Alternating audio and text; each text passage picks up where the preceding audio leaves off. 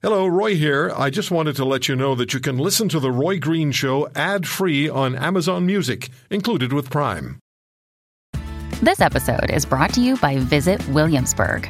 In Williamsburg, Virginia, there's never too much of a good thing. Whether you're a foodie, a golfer, a history buff, a shopaholic, an outdoor enthusiast, or a thrill seeker, you'll find what you came for here and more. So ask yourself, what is it you want? Discover Williamsburg and plan your trip at visitwilliamsburg.com. The last time, and I'm sure you've come across the stories over the last couple of weeks, the last time, maybe the only time, really, the only time prior to now, that a nuclear war was brought forward by a national leader as if possible. A national leader who actually has nuclear weapons, in this case at his disposal. The last time was 1962. And it had to do with the Soviet Union under Nikita Khrushchev placing medium-range missiles into Cuba, missiles that could easily reach the United States. And the Kennedy administration said, not going to happen. Get them out of there. Meanwhile, the Russians kept bringing more and more ships from the Soviet Union into Cuba to service those missiles and get them ready. And the Americans literally laid down the law and said, turn them around, get them out of here, or else. And Khrushchev initially wasn't having any of that. So these two superpowers, both the nuclear weapons, got closer and closer to each other, and conflagration seemed possible. I think I was in my first year of high school, and they were telling us what to do in case there was nuclear war. It wasn't a case of, jump onto the desk. They told us that when we were 5 years old. But it was more, try to find a part of the building that is supported, words to that effect. And eventually, as you know, the Soviets backed down and took their missiles out, turned the ships around, and Kennedy won the day. So while all of this was going on, my next guest was very much privy to the situation. George Cortez is my guest. He's an architect, and he was Fidel Castro's interpreter during those years. George, thank you very much for joining us. How are you? I'm fine, Roy, and thank you so much for having me in your program. Well, it's a pleasure to speak with you. When I'm talking about this particular situation, and I'm just talking about it from the perspective of somebody who's read about it and was peripherally there as a kid when it was taking place, when you hear it brought up, what are the memories you have? What's the first thing you think about? Well, Roy, this is a topic so big that we could be talking until Christmas, but I know we have time limitations.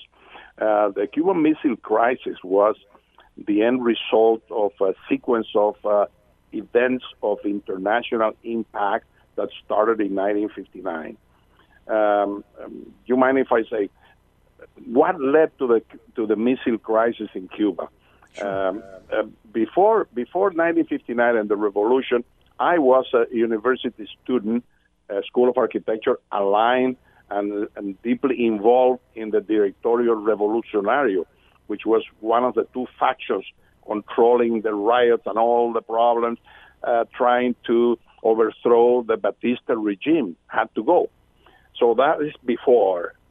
During the 59 takeover by Castro and the forces, I had the opportunity to meet Fidel Castro personally in 1959 when the world wanted to know who these guys were. There were indications that they were leftist people, but nobody really knew exactly who they were. And they were invited to the United States 2 months after they came from the mountains, and Batista took off, got out of the country. The army surrendered to these guys. Batista had tanks and jets and everything, and they surrendered to these guys because the whole nation was with the Castro troops. What happened is that they had an indication internationally of their leftist tendencies, but they needed to know a little bit more. So they invited them to the United States. And they caught them off guard because They were not prepared for 2 months after the takeover in the country. You know, the bearded guys, los barbudos, as they call them. 2 months after they take over the country, they are invited to the United States. How I got involved in this is another long story. I spoke English perfectly. I was aligned to the movement, and they had to select quick people to go. And I was there. I've seen the photograph. I've seen the photograph. You sent that to me, yeah. And what was happening there, Castro was extremely upset because Eisenhower didn't greet him. He sent Nixon to greet him. And he thought that was an insult to them. Maybe it was true. But it was quite interesting, the activities of those days. Castro was a very charismatic guy, tall, big, strong, capable of changing people's minds in 2 seconds. He had the ability to do that. Many say Hitler did too. but anyway, that incident was an event in the United States with no major implication other than Castro in the picture you have there. Castro didn't realize where he was, and he started blasting the United States without realizing that he was in the United States. It was humorous. That's what you see. So I'm guessing you didn't translate that. No, it's even better. You see in the picture, I have a grin in my face for what he said. I don't know. He said, "One day I'm going to destroy this country." He said that, and he didn't realize he was in the States. This is in the U.S. so this guy behind him, one commander from the mountains, pulled him back and said, "Shut up! We are not in Havana. Shut up!" Fidel asked me, "You didn't translate that?" So I gave him a military salute, and I said, "No, I didn't." That was the humorous part of that. So, George, as this developed, we've seen the movies, we've seen the documentaries, we've heard the discussions, read the information. What was going on behind the scenes on the Cuban side of things as the Americans said, turn those ships around, get the missiles out of Cuba, or we're going to go to war? What was going on in Castro's world as you were watching him and interpreting for him? Well, interpreting for him was more in the United States on that trip that I mentioned to you, because during the missile crisis, no one could get near those guys. They were immersed in the military operation was upon them. The missile crisis, there were 3 events that led to the missile crisis. The explosion of a cargo ship in Havana in 1960, that Castro attributed that to the Americans, and there was new. Second one, the Bay of Pigs, a big mistake from the United States and Kennedy that was incompetent in handling that operation. And those things led to the missile crisis when missiles were discovered by the U-2 planes. The whole nation was in a state of alert, and it was not a long crisis. It was maybe less than a month. And my personal opinion, I haven't read about this, but is that the Soviet Union used Fidel Castro big time. Young, charismatic guy, volatile, with a big mouth, and they saw the opportunity to have a base in the backyard of the United States because the United States had installed nuclear weapons in Turkey and Italy at the same time. So they saw this as a great opportunity to do that. Going back to the crisis itself, everybody was mobilized in the nation. Jets flying over everybody's heads, shooting every morning, and you know what happened? They were so close. Can I say you another opinion here, Roy? Sure. Kennedy, in my personal opinion, maybe he will be in disagreement with me, was a victim of a conspiracy from his own forces who did not forgive him for being hesitant in something so critical for the survival of the United States. Okay, can I just, George? And they never forgave him for that.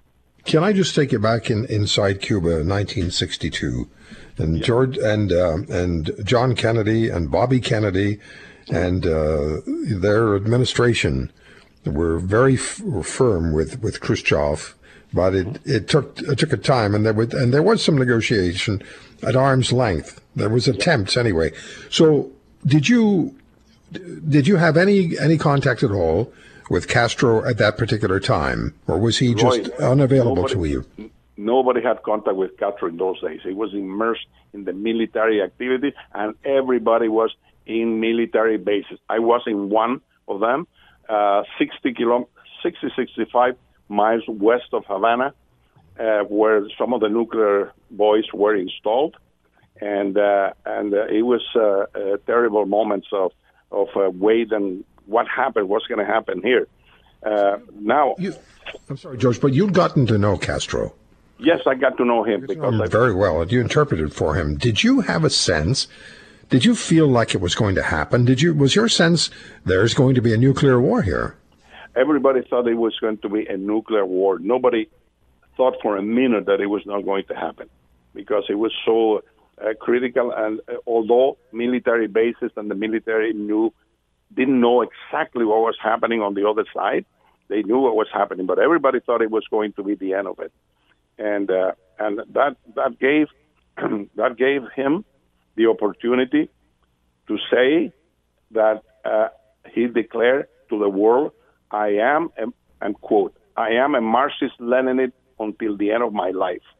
That was declared in those days as well, during the Bay of Pigs and missile crisis. But inside, basically, the military activity was brutal. A continuous military movement, and horrible things that happened. What else can I tell you? Because fortunately, it didn't happen. Yeah. Now, the Russians, George, the Russians would have been in charge, though, right? Castro. The Russians were in charge. The Russians were the bosses. The bases where I was, Roy, you could go inside the base, and there were troops in green olive fatigue uniform, but they were blonde, blue eyes, and with an accent worse than mine. Those were not Cubans. They were in charge, absolutely in charge. Did you see Castro again after this missile crisis was over? Many times. I had this picture that I gave you that was given to me by the New York Times. I have a few copies, and I always have had it in my pocket in case I had a problem with somebody. I saw him probably many, many times because, Roy, when everything was over, everybody returned back to their normal life, went back to universities. I finished my career as an architect, and I became a prominent architect with the government in charge of several national priority projects near the Sierra Maestra, where the war was. And he used to fly in helicopters. And I always had my picture with him, and he remembered me very well. We talked extensively. That's better than a driver's license. George, did he talk to you about that October 1962 ever later? Did he ever bring it up in conversation? No, he never talked about that again. Because first of all, Roy, please understand that he was extremely upset with the results of the end of the crisis for one simple reason: that it was negotiated directly between Khrushchev and Kennedy without his participation. He was so pissed off, and he had a reason for that. Everything was behind his back. And he said that publicly to the nation. We have been betrayed by the Soviet Union. He said that to the nation. So let me ask you this. We have about 2.5 minutes left. I knew the time was going to go by very quickly, George, and we talked about that. What was life like for the average Cuban going forward after 1962, with Castro and the regime in charge, the dictatorship in charge, under communism? What was life like? Well, in all reality, it was a miserable life. Communism hasn't been successful anywhere in the world. But when somebody's saying, like Castro, our revolution is green like the palm trees, and the opponents in the world call it like the watermelon, is green outside and red inside. But it was a miserable country because communism, Roy, is nothing but a utopia. There's nothing. Everything, an imagined state of things in which everything is perfect. That doesn't work. The philosophers, Marx, Engels, and Lenin, and those guys that never had a job in their lives, became the philosopher trying to solve the problems of the world. However, I think we have very little time. Life is miserable. Communism is a police state where terror is the force that keeps power, and power corrupts, and we all know. They created committees of defense of the revolution in every corner of the city, the entire country, to spy on the neighbors, to call the security forces. They have those everywhere. And you know, you don't talk to anybody for fear. Fear is in the air, and that's why they maintain power in any communist country. Fear, terror, and that's why they stay in power. Yeah, in the utopia created like that.